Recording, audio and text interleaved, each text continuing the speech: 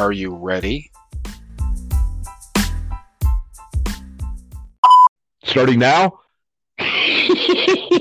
Well, now you just messed it up, you knob.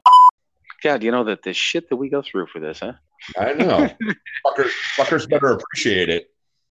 What's the title of this podcast again? I don't know. Objects, I don't know. Something with a penis, I guess. Right. Right. Popular with the ladies. Oh, I'm not even going to apologize because I hopefully it sounds fucking hilarious. Yeah, totally. This is fucking explicit now. The explicit button. Let me use my finger. La, la, la, la, la, la.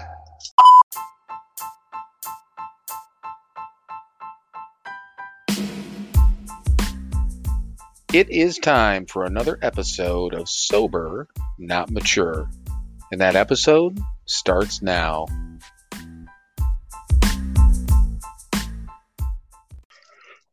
All right, everyone. Welcome once again to another episode of Sober, Not Mature.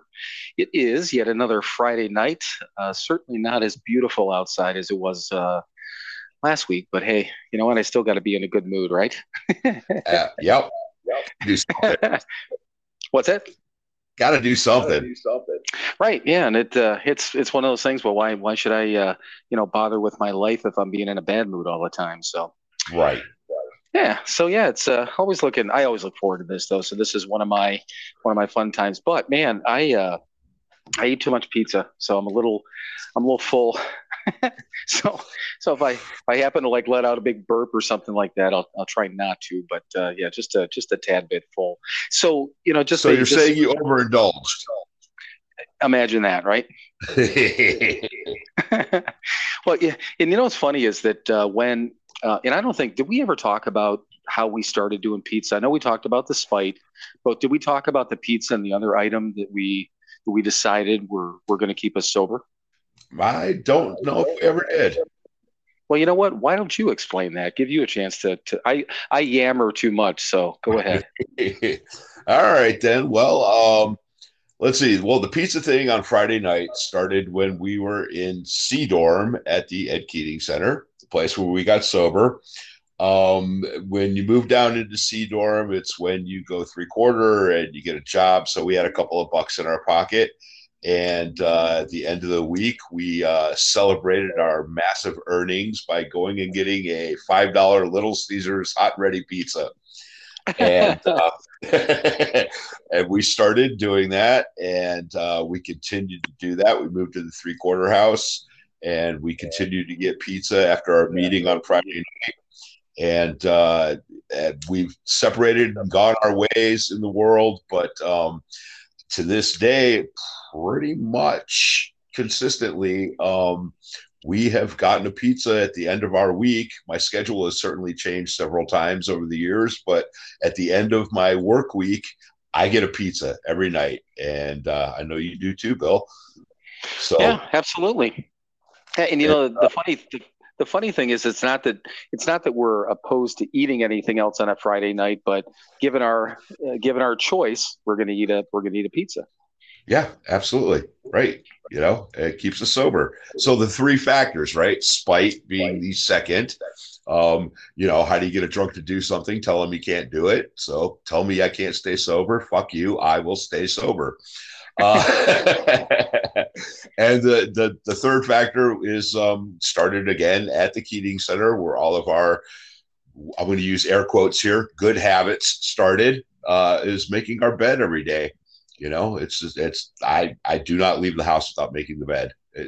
When I was out on the road and sleeping in a truck 4 nights a week, that bunk in the back was made every day. Nobody ever saw it. It didn't matter to anyone, and it really didn't even matter that much to me, but I did it. That bunk was made every day because that was a habit that I got into, which is kind of what recovery is. It's getting in, changing our habits, getting good habits, replacing those old bad habits with good ones, and getting pizza and making our beds and being spiteful. And yeah, that we used to tell people that all the time, and then 9 times out of 10 have to explain it like that. But Mhm. yeah, it was those were the three things, and they happened at different times because and I think that the pizza thing, yeah, having a little bit of money in our pocket, but the other thing when we went 3/4, we were still in the dorm area before Mhm. we went into the 3/4 house. Basically, when like dinner happened around the Keating Center at probably what 4:30 Yeah, in the four. afternoon. Right. Yeah, it was early, so Yeah. we were all still at work. But what was supposed to happen is if there were 8 guys that were out working, there was a plate set aside for you, and you can go in the refrigerator when you got home and warm it up. And I do remember that the one time, there's probably a couple of times that we were forced to go get something because you go in there and there's all these Nothing these left. you fucking animals ate our dinner. Yeah. An animal was the word that I was thinking of too. Yeah. So we just decided, you know what, the hell with it. We're just going to plan on doing that. And yeah, we did it.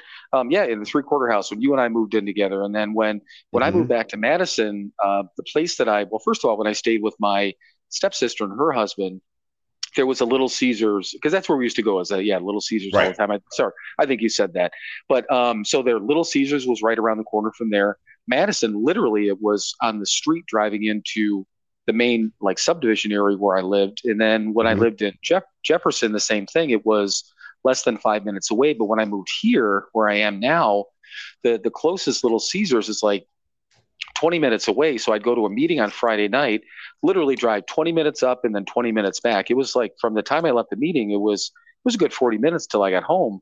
And the Hmm. only reason I stopped going to Little Caesars is because the one I went to, they just started making the pizzas just shitty. It was just Right. so now the other one I go to, and I just order through their app. And I think you said you started going to Domino's also, and it just it's the same thing. It's just cheap pizza, but I don't care. Right. Right. I love a good pizza, but I'm not going to spend $20 a week. I'm also cheap. Right.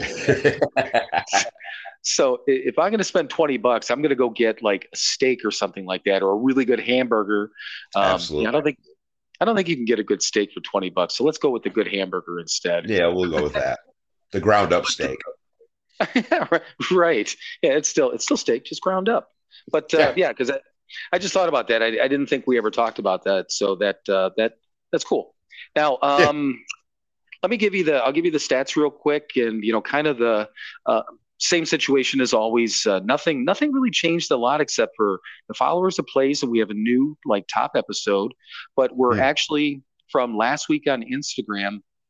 We're up 83 followers. So we have 785 followers now on Instagram. Damn. Yeah, we're in the number of individual plays on the podcast. It's up 77 plays this week, which is so now we're up to 575. Hmm. Um, Top episode number 4 is now the second most popular. Episode number 10, which was our absolutes episode, now Hmm. that's number 1 at 58. Number 4, episode number 4 is 55. And then episode 3, still your story, is at 54. And then episode 12 from last week is at 34 plays. And I checked all of this probably about 10, 15 minutes ago. But Right. as I've been doing over the last couple of weeks, I got on Instagram earlier.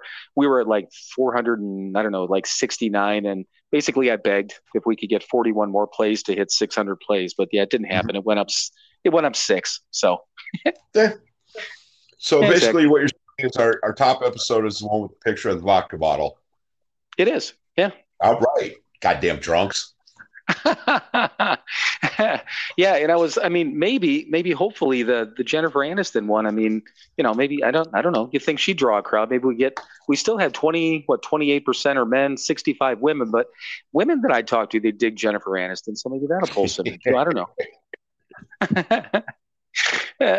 But yeah, so yeah, all in all, like I said, it's things are. So here's the thing: I was talking to again the individual that I talked to in California, and she had asked me Mhm. just a question about something that she's getting involved in. It was kind of funny. She had messaged me and because I message her quite a bit and ask her questions about this sort of thing, and she's helped me try to set up some of these things that we're doing, and I ask her opinion on a lot of things. So Sure. she opens up the message, I think it was yesterday, and she's like, okay, now it's my turn. so so she asked me this question, and then I don't know, we started talking about followers and this and that and what her goal is. She's got a goal to hit like 10,000 followers by the end of summer. And she's on track to do it. And I told her, I'm like, it just blows my mind. I said, I'm happier than hell with what we've got, coming up on 800. But, she said something I thought was kind of nice. And she goes, first of all, she goes, you guys have been only doing this for a few months, which is true. And she said, on top of that, she said, you seem to have a very authentic following base, or an authentic base of people. And I thought, that's kind of cool, because I read about a lot of things, and I think you and I were talking about it. I think when you were here, I don't think we talked about it on an episode, but I do know that there's ways where you can, whether it's buy or rig the system to get all these different followers. And both you and I said, we're like, no, we don't want to do that. Right. So if it takes, if we never hit 1,000, or if it takes us never to hit, 10,000, whatever that number is, as long as we're growing and we're doing, naturally, organically.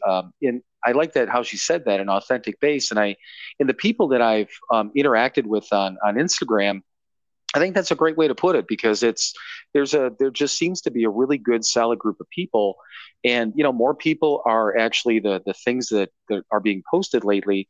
And I'll say we, but I mean, everyone knows, I think, and I'm including you in this because your name's on this too. Well, we're involved in this, but of course I'm the one posting it, but it doesn't matter. I mean, so that's why if I say me, I apologize. But so all these different things that I'm posting on there, we're starting to get more reactions. Just if nothing else, likes. Every once in a while, people are commenting, and so we're getting more of the interaction part, which is cool, because I go back to everything in the beginning. My first goal with the other name, or the other username I set up, was just to interact with more sober people. And, obviously now we're doing this, but we're still getting that. We're actually starting to get more of that interaction. And to me, that's cool. And having that, following. Oh, one thing I was going to mention last week, and I completely forgot, but there is still a comment area at the end of every single one of our episodes on the website. Okay, so if anyone has any comments, and I put this on Instagram the other day, keep it positive. If you don't like what we're doing, and I put this on Instagram, don't waste your time, because if you don't like what we're doing, we don't care. Nope. and that's the truth. You're not going to hurt our feelings. You're not going to make us change what we're doing. Nope. But if somebody has a positive thing that says, hey, this is what you can do to help build your audience, to help, but this is what we want to hear. This is what we want you guys to get into. Bring it on. That's what we're looking for. And I'm starting to add it at the end of each episode. So there's a Q&A section on Spotify, which still seems to be the main way that people are listening. I think it's like close to 50% of the plays are on Spotify. So I can add this Q&A at the end of the Anchor episode, and shows up on Spotify. And basically all I've done is saying, hey, what do you want us to talk about? Give us some suggestions. So there's two different places, and we do welcome, again, the positive comments. Help us grow. Give us we can take constructive criticism, but like I said, if it's negative, just don't waste your time. It's just it's unimportant to us. The trolls are not welcome. Well, and maybe let me take that back. If you want to talk stupid on there, just be prepared to be slammed on this. Right. So feel free. I just thought about that again. That was it. Let me step back. Go ahead. Say something. We're going to have fun with it. I don't care. One way or the other. But yeah, so like I said, I just thought that was kind of cool what you said. I hadn't thought about it that way, but yeah, just being an authentic, type of following. So I had a couple of ideas, and I didn't actually get any individual suggestions, but little things popped up once again from just things in my head, things we haven't talked about, things that were brought up that we didn't get to. But the first one that I was thinking about, and I don't know, I was thinking about the house father thing, and people telling us that we weren't going to stay sober if we were house fathers. There was one other item that was kind of along those lines. Do you remember the presentation that everyone was supposed to do before they went three-quarter? Do you remember that? We were like supposed to do a biography, sort of a mini lead, right? Yeah, exactly. And Yeah. you never did yours, right? No, they got. God, you know what? That was a long time ago. I don't remember. I kind of think I might have. Really? I didn't. I know. Really? Yeah, because there was, and I remember there was all these different things. All of us went, well, like Michael, I remember Michael did his, and I couldn't remember if you did. I know I didn't, and I don't remember why, but it's like either there was a number of people ran out of time or whatever, but that was one of the things where people are like, oh, if you don't do that, you're not going to stay sober. That's an important part of the process. And I'm like, they ran out of time. I'm like, I didn't refuse it, Right. but so for that, I didn't know if you remembered that, but yeah, it popped into my head. But I didn't do mine. If you did, and again, I couldn't remember if you did or not. But Yeah, but that I think I did. I think I did. okay. So well, you got one up on me, but apparently, I don't know, 2 different paths. It still worked for me, I guess. Yeah. Now That's the just other an thing, example. There's lots of ways to do this. right? And you know what? I would have been more than happy to. I talk a lot now. I mean, I know I wouldn't have been as far as having a shortage of words or anything like that. So that wouldn't have been a problem. No, it would not. But the other thing too is, and I think it was either in, I can't remember if it was in Tom's group, and I was thinking about my the notes I had in my big book. So either Tom's group or Tony, or it could have even been Dan, one of the groups. But either way, we were supposed to make a plan of what we would do once we kind of get out on our own. Because three-quarter, I mean, you got, again, a lot of freedom, and it was Right. like a do's and don'ts type of thing. And then we were also told to involve basically almost like accountability people. Mm-hmm. Did you do that, or do you remember that at all? That I don't remember. So I'm Okay. going to go ahead and say I didn't do it. Okay, so I did and you didn't. So Uh-huh. there we go. Look at that. We just evened out. So in the thing of it was, and I remember, I'm trying to think, and man, I should just, I'm going to talk about the accountability part and try to dig this out of my big book. But because I think it's one of my notes in here. But so the accountability part was basically picking out people that you were going to be around on a regular Mm-hmm. basis, and basically kind of like giving them a list of things that to watch for. Things that if you are doing this, that's a problem, or if you aren't doing this, that's a problem. So Mm-hmm. the people that I was around the most were Mom and Kathy, and Right. then Johnny. And I remember talking to all of them, but I don't remember. It was an actual printed sheet that we had to fill out and sign. It was like a plan. That's why, I Hmm. mean, if you didn't do it, I mean, I don't remember why it was given to me or when it was given to me, but I just found the note out of my big book. So, oh, there it is. It says right on the back. It says write down a plan for when you get out, good and bad, pros and cons for Tom's. Yeah, it was Tom's group. It was a Tuesday afternoon group. So Hmm. what I wrote down, and I did like a pros and cons column. That seems to be my thing apparently. Um, so the do's are stay active and keep the same structure. And then Right. the don'ts were don't stop praying, don't stop meetings, don't forget God or higher power, and don't Mhm. lose the fellowship. So Yeah. as I'm looking at this, and this is literally, well, 12 years later. I mean, almost, because you figure Right. in a few months, this would have been written 12 years ago. Now, Mhm. granted, I don't go to like the physical type of meetings that much anymore. Right. When I'm in Cleveland, I would go, if I was in Cleveland all the time, I'd probably go to more, just because I enjoy those people and I enjoy the groups more. Mhm. But everything else I still do. I still pray. I still Right. have a higher power. Mhm. I lean on the fellowship. I try to stay active as I can, and I have Right. kept the structure part of it. We were just talking about that with the pizza stuff, and Right. I know little things like that seem stupid, but it's just one of the. It's funny over the years, not even just family members, but I've had friends or people that I've hung out with, that have texted me on a Friday night and they're like, "Hey, or I'm not interrupting your pizza, am I?" Right. Yeah. People know what we're doing. They know. Yeah, exactly. That's kind of the point of the accountability. Right. I mean, this is great. That making the bed. I was out working.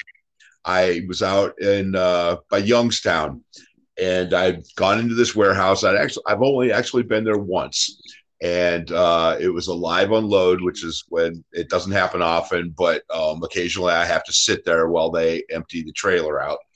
And the guy that came out with the paperwork was apparently a guy that was at the Keating Center. I didn't remember him, but he walked up to the truck and he looked at me and he said, "Is that bunk made back there?"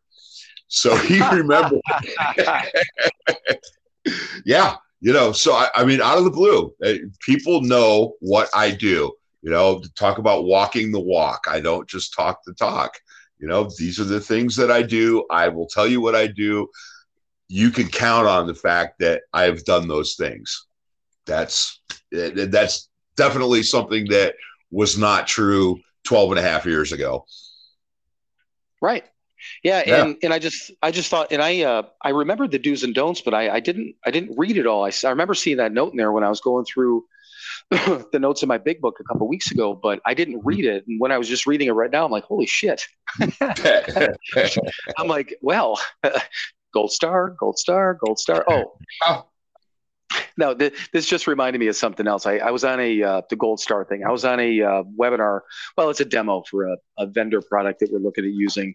So it was me and the owner of our company, and then our operations manager. I think it was Monday when we were doing it. So going through this stuff, and this guy's giving us all this information. It's a lot. It's a program that's going to help us out. Just technology doing our business better. But I understood majority what he was talking about, but he was getting a little bit into geek land. So more into the how things are programmed and using different things. And then finally he's like, any questions? I'm like, here's my main question, whatever it was. And he's like, that's a great question. He goes, I'm glad you asked that. He says, gold star for you. And then we kept talking. And then Carrie, who's our operations manager, asked a question. He's like, "Ooh, you get a gold star." So she says, she's like, "So what do we get for these gold stars?" And remember, we're on a webinar. We're on a webinar. This dude's in Texas, I think, is where their company is. But and he's like, well, he says he said 3 gold stars. He goes, you get margaritas. And I'm like, oh, here we go. Yeah. Right. And then he's like, if you get 4 gold stars, he said, whatever the rep is, Dave, is going to send you the bottle of your favorite booze. And she's just like, all right, yeah. And I'm in my head, I'm like, oh, yeah. But the thing of it is, and the reason and I don't care. I mean, even if I want, I'm like, I don't need your fucking booze. Keep your booze, whatever. Right. But the thing, it's just how our culture is, how the business culture is and stuff like that. And this guy doesn't know us from anyone. He's never talked to us before. And it's just like, I'm going to give you alcohol, but that's what people do, Yeah.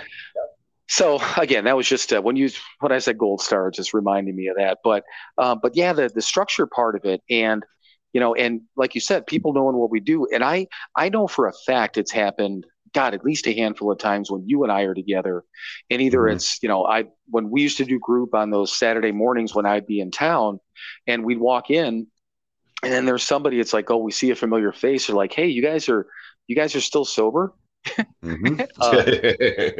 Yeah. And actually continuously too. God damn, really? Well, yeah. Which is fun, but in a lot of times, we see those guys and we're like, we didn't do anything special. We went through literally the same thing that you did, and we followed the same steps. We had the same guy, being Marty, telling us what to do. We clean the same shit 17,000 times a day. We ate the same chicken. That's the other thing too, that it just, again, little side note here. We had, I don't even know, how many different ways they figured out, to give us chicken. I mean, you get chicken from everywhere. It was Right. every time. And it wasn't bad because Marty said when we first got there, and I think I weighed, I think I weighed like 160 pounds or something like that when I came in there, and I think I gained 15 pounds in the first 30 days. And probably by the time we got out of there, I gained, 20 pounds, total or whatever. But Right. it was meat, it was potatoes. We had cookies. We had all this different stuff. Mm-hmm. But chicken, we told Marty, I don't know how many times we're like, hey, you got, I asked him one time, I'm like, you're still doing the chicken thing. He's like, nah, we do different things. I'm like, what? I said, Oh yeah. like, do you understand how many people you kept sober with that chicken? Maybe it was the chicken that was magic. Right. Like, what's wrong with you, Marty? But yeah. So, but yeah, I mean, all the different things that we do, and I didn't even think about it anymore. But seriously, it just kind of blew my mind when I was just reading that list because everything's on there. And granted, the meetings part of it changed because of the pandemic, and then, I Sure. eased into a different direction. But it's that whole staying connected thing. And man, I mean, we said it before in other episodes, but the people that led us, the people that taught us, and the things we learned at that time, I mean, there's no way I mean, saying they're invaluable is even not enough. I mean, there's no way we can Right. put any word on things that we were given so freely, right? Mm-hmm. Absolutely. Yeah. Word that comes to mind for me is fundamental. Right. This is what you do. You want what we have. You want to stay sober. Do this. It's that simple. And don't stop. And Right. and that's just it. Yeah. Pray, go to meetings, help another drunk. That was drilled into our heads over and over and over and over again. And it's true. You do those things. I mean, we talked about guys that would go out and if they were lucky enough to come back, I mean, my first year, I asked them, I said, hey, man, what happened? And the simple answer, and they never gave a simple answer, but the simple answer was always, I stopped. I stopped going to meetings. I stopped praying. I stopped doing what I was supposed to do. I stopped helping other people, And so I went, well, all right, then I guess I can't stop. And I haven't. Well, I think that I think I talked about that part briefly, but you had to teach me that lesson. So, and that was, it's kind of funny that you brought that up, and that's one of the things that I actually wrote down. And again, I have no idea why it crossed my mind, but the thing that I wrote down was, were there any items that you had to get over to kind of break through that, I don't know, that barrier between I don't know if I'm ready for this, I'm all in to get sober. And that the story that I'll tell in a minute, but that story is one of them for me. But did you have anything like that when you came in? Like I don't know, a demon is a bad way to put it, maybe, but these things that were weighting you down that you had to work through and then be able to move forward. You know what? When I came in, man, I was done. I was so beat up and so broken. And I was just, again, I wanted what these people had. So I started to do what they did. And, it didn't matter if it made sense to me. It didn't matter if I understood it, if I believed in it, didn't matter. I just took the action and did what they did. And what do you know? It worked. Yeah. So, and you know what? And again, I've said it before, and it talks about the whole AAI, concept is sometimes quickly, sometimes slowly. And I know I've Right. said it before that every single thing, and it's basically been since I've got sober, I've realized that not only my recovery and me gaining things, and the story with my daughter is just one, glaring Mhm. example, of that. But it's literally everything, and it's fine because I don't mind now, but I did in the beginning because none of this stuff was making sense to me and I couldn't grasp onto certain things. And there was two things. And what you just talked about was the number one. And there was and we were at the three-quarter house. And I remember standing in the hallway by the bathroom, and you were standing at the doorway of our bedroom. And it was the same thing. It was, all these people kept going back out. Every time somebody relapsed, I mean, seriously, just the same way you did, but I wasn't catching on. I'm like, okay, again, it was a Tuesday. The guy got a flat tire. He was by a liquor store. Don't do that. Or it was a Right. Wednesday and a family member just passed away, or his ex had, shit on him, or whatever the case is. So Mhm. I'm looking for the why behind it. And I remember just being, and these two things happened at 9 months sober, and which was kind of weird, but they did. And I remember I was going out of my mind because I couldn't figure out, what the deal was. And I remember, again, standing by a bathroom, you're standing in the door to our bedroom. And I said, can it really be that simple? I said, we're told, obviously don't drink, but then pray, go to meetings, help another alcoholic. I'm like, could it be that simple? And I'm freaking out. And you just said, Yes. and you walked away. Yep. and, and I brought this up a couple of times in episodes. That's one of the things that Mike does. He'll give me 1 or 2 word answers like enjoy the freedom, Yeah. and that sort of thing. But seriously, so this is and I hope everyone understands how critical this is, because he and I joke about the 4 days here and there, but he and I we're at the same level, the same amount of sobriety, and the same point, living the same life, literally every single day up to that point. And he understood this and I didn't. But what it took is my friend Mike, again, just saying the word yes, and it clicked. Okay. Now there was still one more thing, and I don't think I talked about this ever, but my dad died 33 days before I went into detox. And basically I had a problem already. I was already a full blown alcoholic, and I talked about this in my story, but that last 33 days was a mess. But when he died, I went out to Ohio and I drank the entire time. I blacked out on the way to his funeral. There's certain points I don't remember. And I was loaded at my dad's funeral, and he was a member of this program. He had 29 years of sobriety, and I was drunk at his funeral. So that took me a bit, that weighed on me, even though I tried to talk through it after I got sober, and family members are like, it's okay. And I'm like, no, it's not. It doesn't feel okay. They're like, you didn't make a fool out of yourself. I'm like, it doesn't matter. It just doesn't feel okay. So I was at a meeting, the Sahara Club. Okay. I almost couldn't remember the name, but I was coming back from, so I worked in Rocky River. We lived in, at the 3-quarter house, whatever, Brook Park, Brooklyn. There you go. So on the way home on a Tuesday or a Wednesday, whatever it was, they had this monstrous big open area. And no kidding, it was a discussion meeting, but it had like at least 75 people, if not more, every week. Very busy meeting. So I'd go there and I'd listen, and a lot of times I wouldn't have a chance to say anything, but it was okay.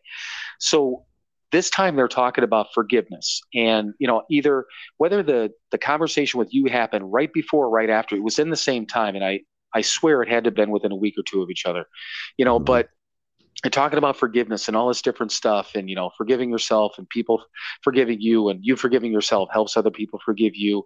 And I'm driving home, and again it clicked. And I'm like, wow. So I'm thinking, okay, so me being drunk at my dad's funeral, again, from a sober individual, a sober individual's funeral was not good, at all. But if there was, and even though my dad would not have condoned it, if there was anyone that would have understood why I was that way, it would have been him. And that cleared it up. Yeah. Another alcoholic. Yeah. But it took, that was at 9 months for me. And that's why what I've said before, I was inadvertently, and I didn't know I was going through the motions for these first 9 months, but those two things got, one got clicked for me. Thank you very much. But the other one clicked because of a meeting, and those two items. And I say this to this day, I don't know, everything that I've heard, if nothing else, tells me that if I wouldn't have resolved those issues, it probably would have not been good. Right. I don't know if that means I would have drank again, or maybe 12 years later I'd be sober, but fucking miserable. Exactly.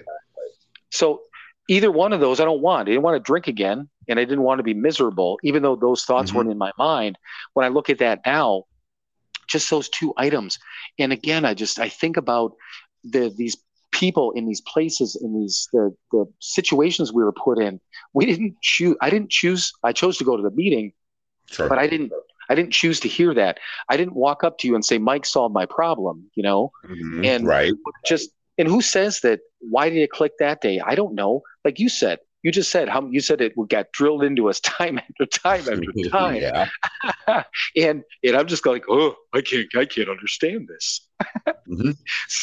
But yeah, I mean, again, takes time, right? That goes back to my whole point was none of this stuff happened for me. I didn't have the flashes or the the No, no. overwhelming feelings. I had none of that. So, but hey, man, I'm still here. So, Mhm.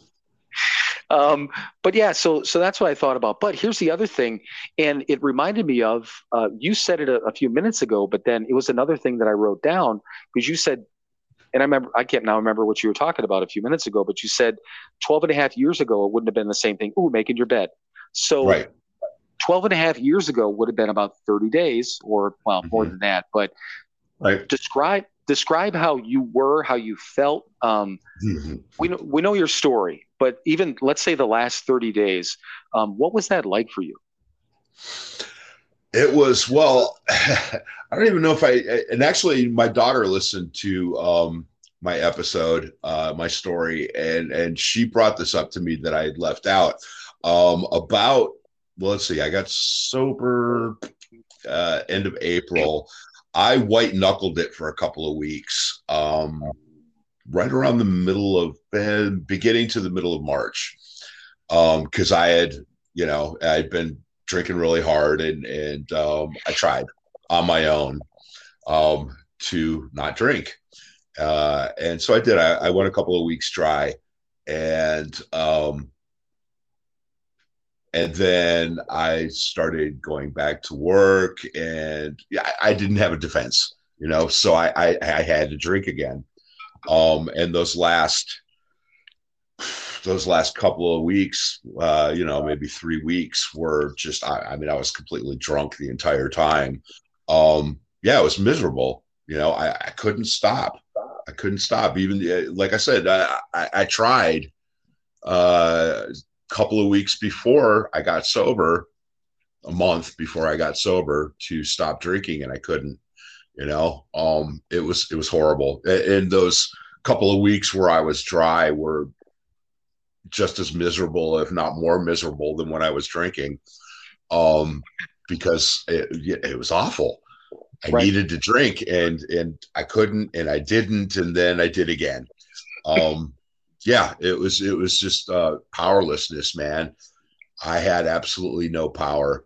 Not that I do today, but you know, I we talk about the drinking dreams and the using dreams. I had powerless dreams last night. I was having Really? dreams. Yeah, it was. I was trying to control things that I couldn't control. Had nothing. Yeah, seriously. Oh, I had an awful night's sleep last night. And it was family stuff, and it was just stupid, And I woke up, and it was worse than a drinking dream. It was horrible. I was trying to control things I couldn't control, and I woke up and I went, well, that was awful. I don't think I'll do that in real life today, and I didn't.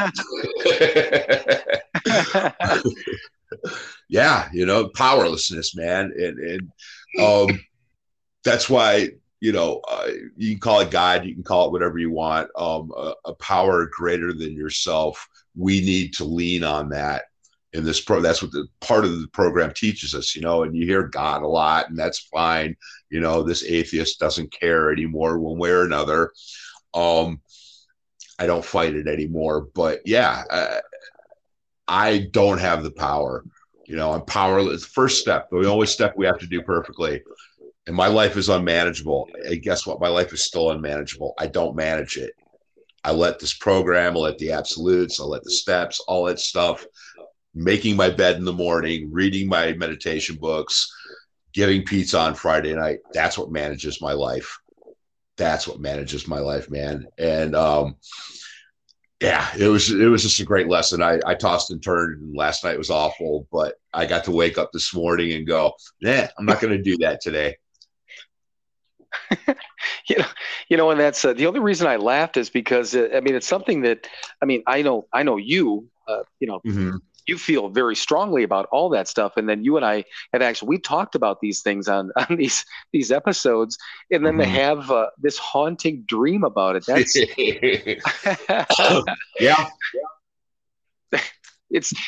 okay. So let me ask you this question: did you ever think that you'd say, "God, I'd rather have a drinking dream"? Yeah.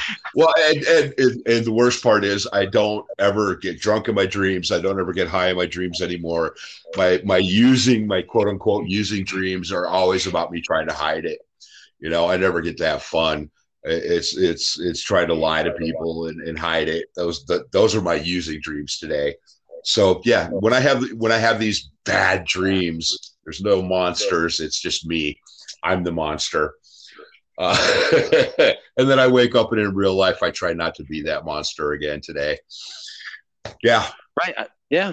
And it's funny when you just said that you don't get drunk or high in the dream. So we Mm-hmm. were at we were at the Keating Center doing group the one time, and it was right before I went out there. And I remember that we were 7 years sober, and I don't know why I remember that, but I remember saying that it took me this long to have this come up in a dream, which means maybe I'm just learning this thing. So I had just had a drinking dream before I came out to Ohio. And the thing of it is for me, the first one I ever had was very, very new. It was in the Keating Center right away, and it was blurry, and it was like being in, like you see on TV when somebody's loaded, and they're just walking around, and it's just this psychedelic blur, Mm-hmm. almost like you're walking through I don't know, like a car wash or something. Yeah. It's just a blur. And what's happened over the years is they've gotten more clear and more vivid, and I remember them. So that's Mm-hmm. that's the other thing that's weird, but they're far more vivid, and I remember things that happened in them. But I never thought about that. That I don't. I've never gotten drunk. It's just either about to take a drink or did take a drink or Mm-hmm. that sort of thing. But the last one that I not last one, but this one I remembered. It was again. I was something happened, and whatever it was, I was going to drink or was drinking, and the only thing that I remember in the dream, and I was standing in a room, and clear as day, mom was standing on the other side of the room, and Mm-hmm. I had drank or was about to drink or whatever it was, and she was standing there with her arms crossed and just kind of shaking her head at me in disappointment, you Right. know. So when I woke up, I'm like, "Fuck me," because that's what we talk about. We don't talk about I don't want to drink because I don't want to drink and I don't want to die. Maybe we talk about those things, but we Yeah.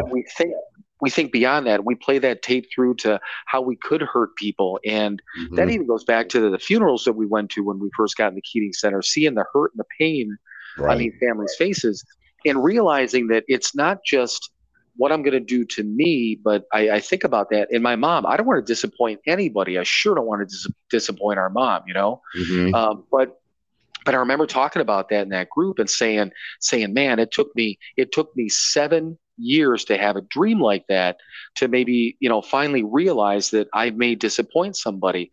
Now, I think I understood that beforehand, but maybe it wasn't as crystal clear as it became after I had that dream. But Mm-hmm. and like I said, I mean that was 5 years ago. Right. you know and I remember that, like what I just said when I was about to start this, and I said seven. I'm like, damn, that was 7 years. Wow. Because it feels like you and I were sitting in that group room like last weekend. Sure. That's how, again, how I guess how vivid that memory is, just of talking about that in group.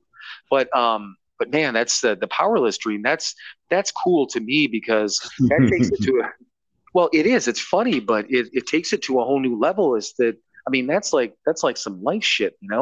Yeah. I mean, really. So that's cool. It's actually Yeah. very cool. It's yeah. Again, the point that the big book says alcohol is just a symptom. So what we have is a lack of power. We have a lack of control. That's our problem. Well, that and selfishness and self-centeredness, run wild. Yeah. the alcohol is just a symptom, man. The heroin's just a symptom. The crack's a symptom. Whatever you're putting in yourself is just a symptom, man. It's we're trying to control things we can't control, and it makes us crazy. And so we got to medicate ourselves so we don't completely lose our minds. It wasn't for me anyway. Right. Yeah. And the thing of it is, and then when I was thinking about the last 30 days for me, number one, I never tried to quit. Mm-hmm. And I know I said it before. This is my first run at this. That's unimportant. But we talked to a lot of our friends, and you just gave an example. And I know you went through other things before where you did, tried to quit, white knuckle, whatever we want to call it. Mm-hmm. And I don't think I'm unique. I know there's other people out there that have done it, but it blows my mind sometimes when I think back and the insanity and the delusional thinking of the closest I got to admitting anything was realizing that someday I'm going to have to, mend my evil ways. I'm going to have to calm down a little bit. Yeah. And that's no joke, no lie. That was the closest I ever got to it. But I do remember my dad got sober when he was 36. I didn't get sober till I was 41, Right. So figure obviously 5-year difference in age.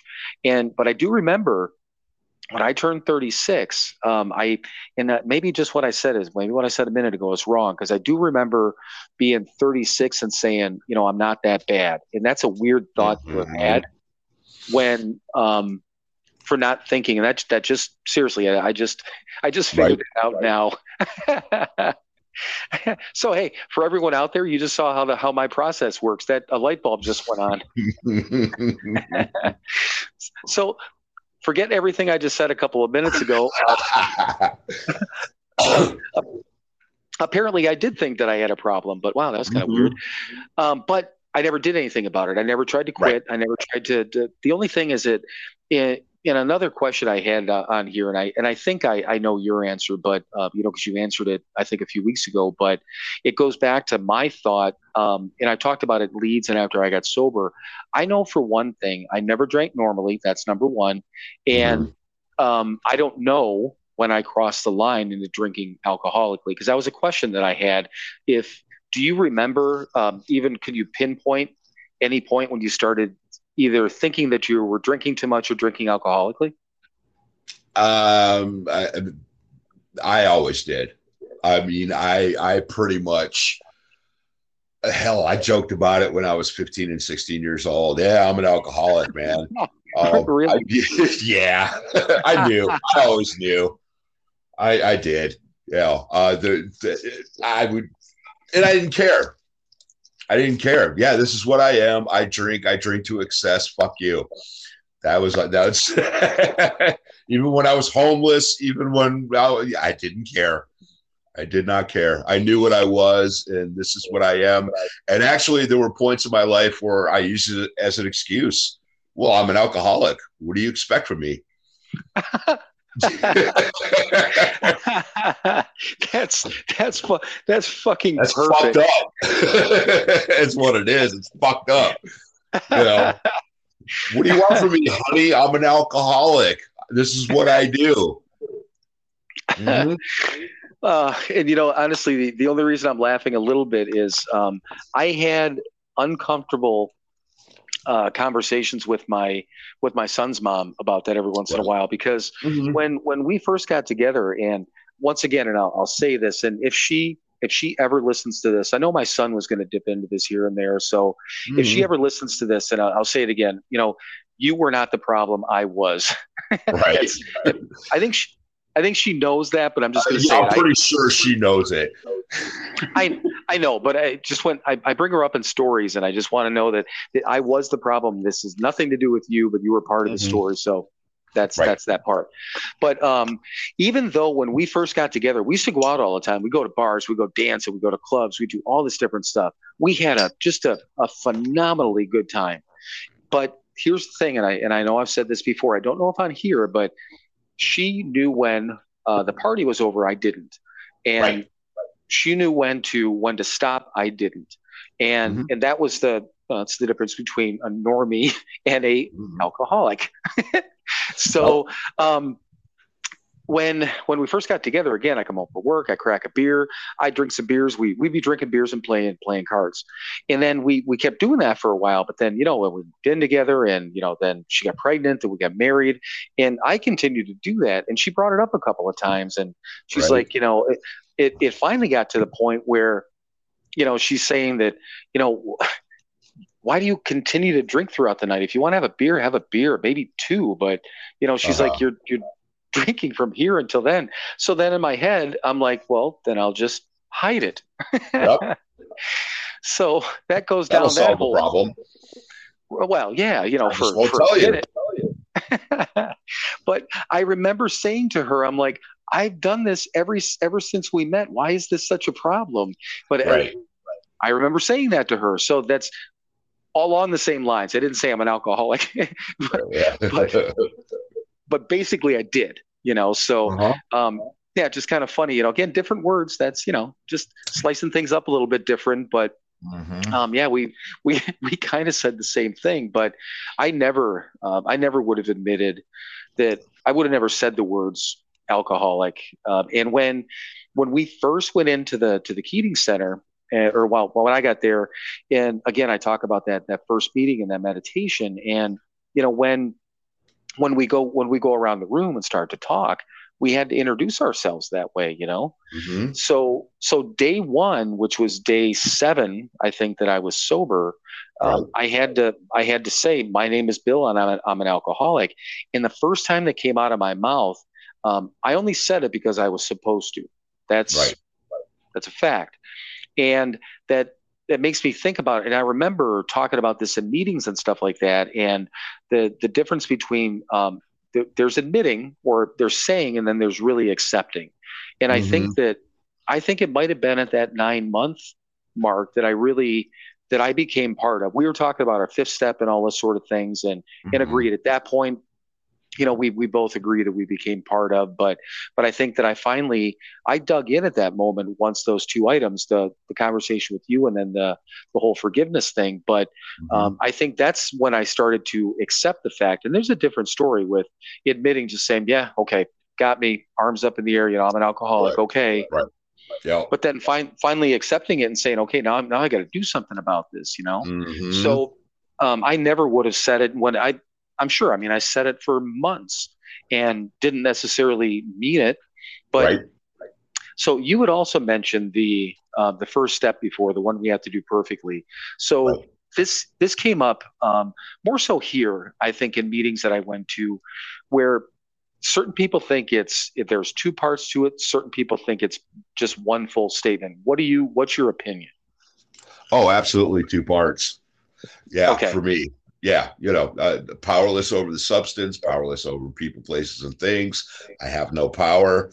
And, that's a separate thing from my life is unmanageable.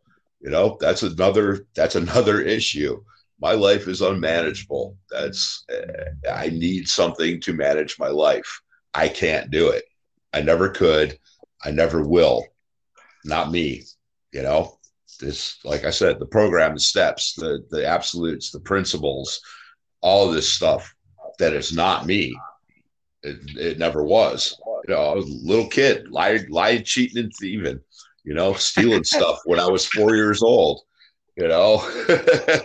long before I picked up any substance. I was not a good person.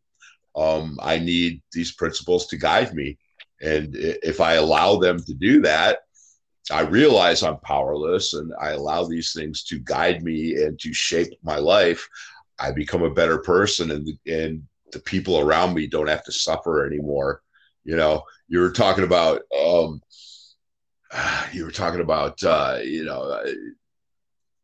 your wife, your ex-wife. I want to put this. Yeah, Well, no, it's kind of important. I want to say it right.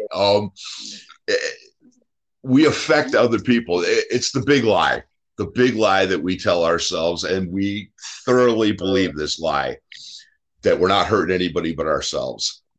We believe that, man. Down in our hearts, we believe, well, I'm not hurting anybody but me. Leave me the fuck alone. Let me do what I got to do, and it's all going to be okay. It's a lie.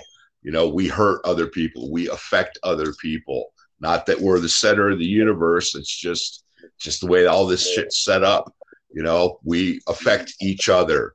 And every time I pick up a drink or a drug, man, I'm hurting somebody else. And I had to accept that fact. And I do.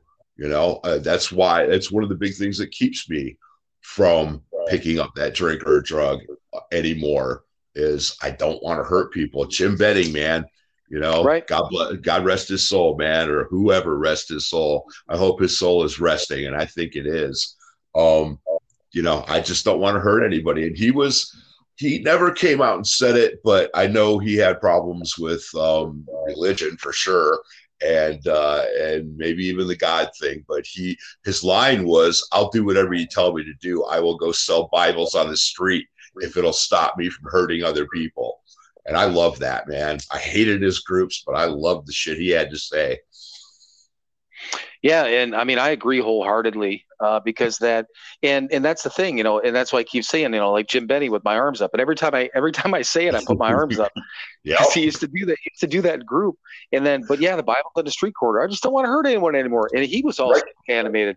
He was an animated guy, just in general. But yeah, I mean, the dude had some wisdom, and he went through some shit too. I mean, he had health issues and all this different stuff. Right. Just kept on keeping on, that sort of thing. But like when you and I apologize for laughing when you were trying to say something poignant. I thought it's difficult for me. I know, but I thought you were trying to say something nice about my ex-wife. So I was that's what it just that was the first thing that I popped into my head. But you're right. So she and I have had some conversations over the years, and we started to talk about. Now we made our amends, but we made it. I don't know how to best put this. We made an outskirts type of amends because she didn't want to get into detail. Right. And I accepted that. And I figured, okay, the only thing I can do, which is what we were taught, is that living amends. And I know that I've proven myself to her to this day. And I know that because of just how open she's been with me, that I'm allowed in her life and in her husband's life and all those different things. But she's also told me too, basically, keep doing what you're doing or else. So I know that the keep doing what I'm doing means I'm doing something right. I figured that out, but there's been times when we've gotten in conversations over the years and they slide into that deep discussion, and she'll start to tear up. And I mean, this has been even probably in the last, 2-3 years. So not too long ago, so you're talking 10 years sober, 11 years sober, maybe 9 years, whatever the deal is. A lot of time has passed, but she's the one that told me to begin with, I forgive you, but I will never forget what happened. And she told me that very early on, which all I can do is thank her, and just be grateful that she gave me that opportunity, but yeah, I mean the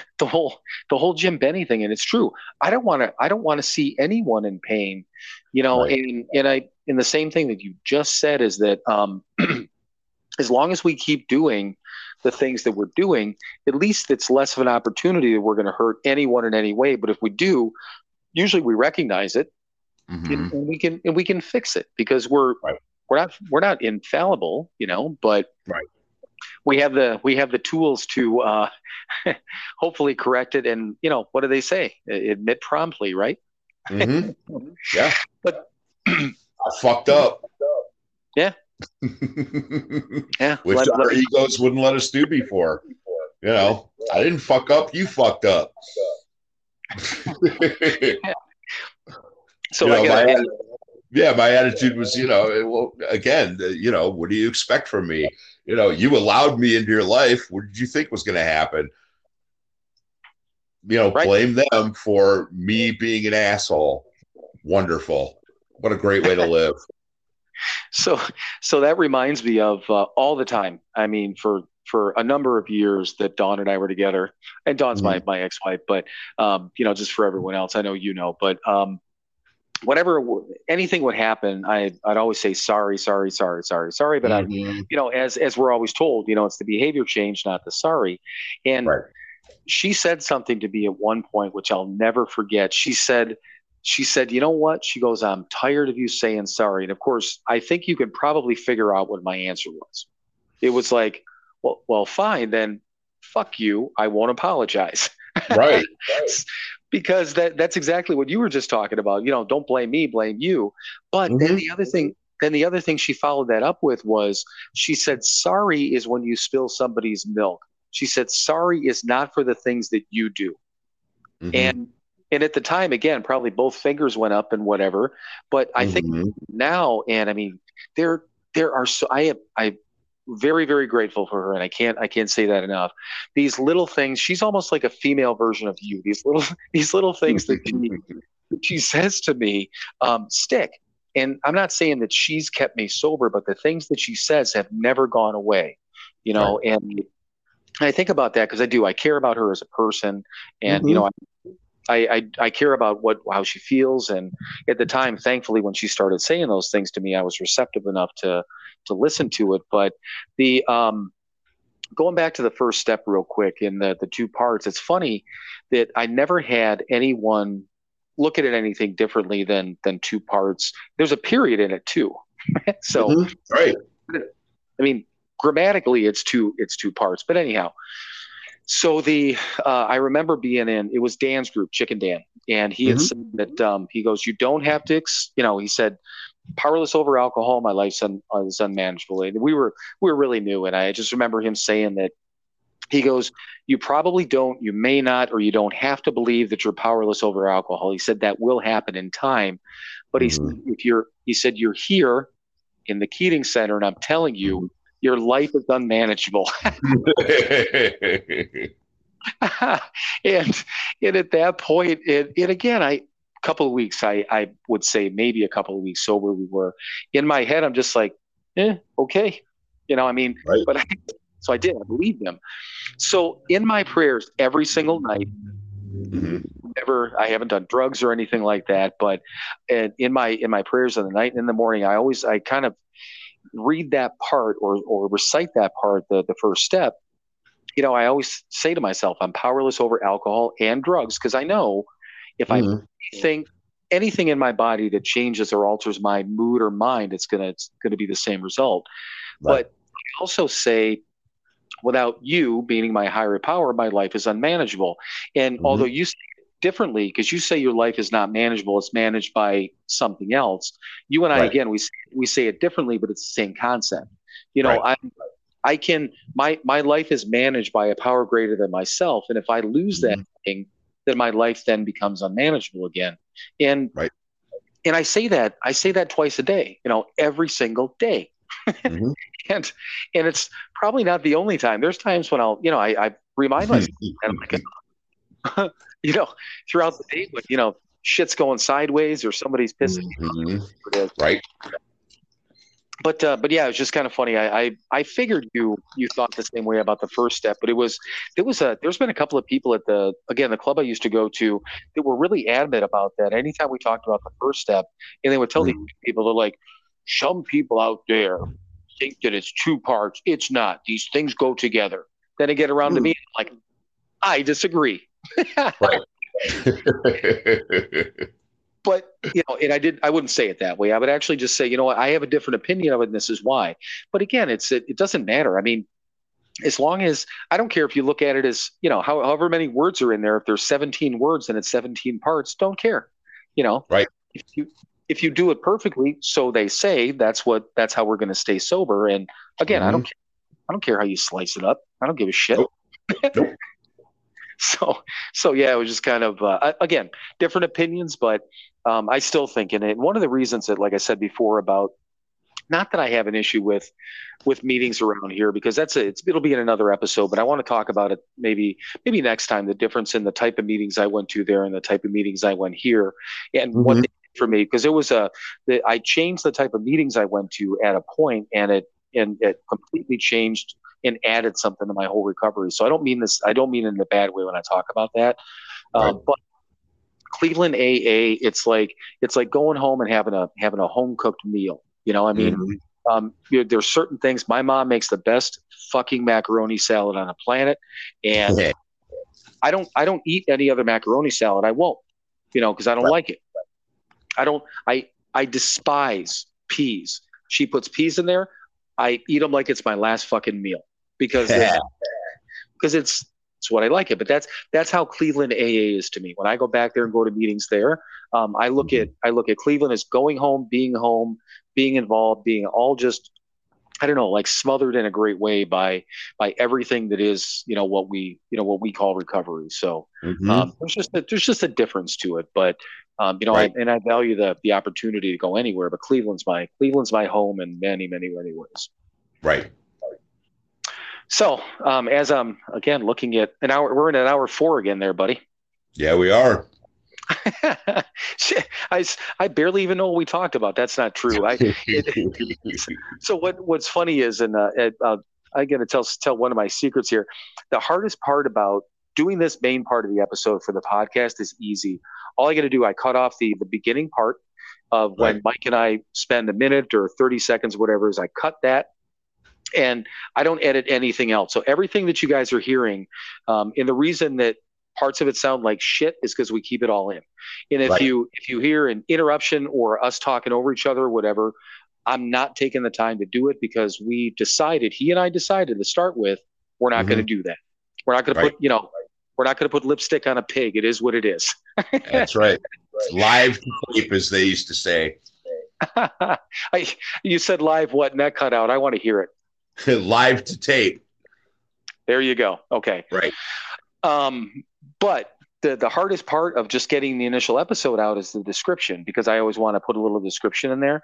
And even if I make notes, I can't remember what order. So today, and I got smart. It only took me 13 episodes, but I got smart. I numbered things as we were talking about them and made little notes. So hopefully it'll make my life easier getting the description set up. So that was a little bit more behind the scenes of what happens here at SoberNotMature. Yeah. All right, man. I think unless you got anything else, any wrap ups from what we talked about, there's a couple of items that I still have notes on here for next week, and I do want to talk about the different meetings. But I mean, I've got everything that I think I got on my mind, but and I think I know your answer. But anything else? No, that's it, man. You know, I think I'll just have to tune in and hear more of our rambling thoughts. Exactly. So it's your turn, though, my friend. All right, everybody. Well, thanks for listening to another episode of Sober Not Mature. You know, be good this week, man. Don't pick up, man. If you do, you're just going to be hurting the people that you say you love. And one more thing, fuck off. As always, it's a pleasure, Mike. I will obviously we'll talk again next week, and I love you, brother. Love you too. Have a good night, everybody. All right, man. Bye. Bye.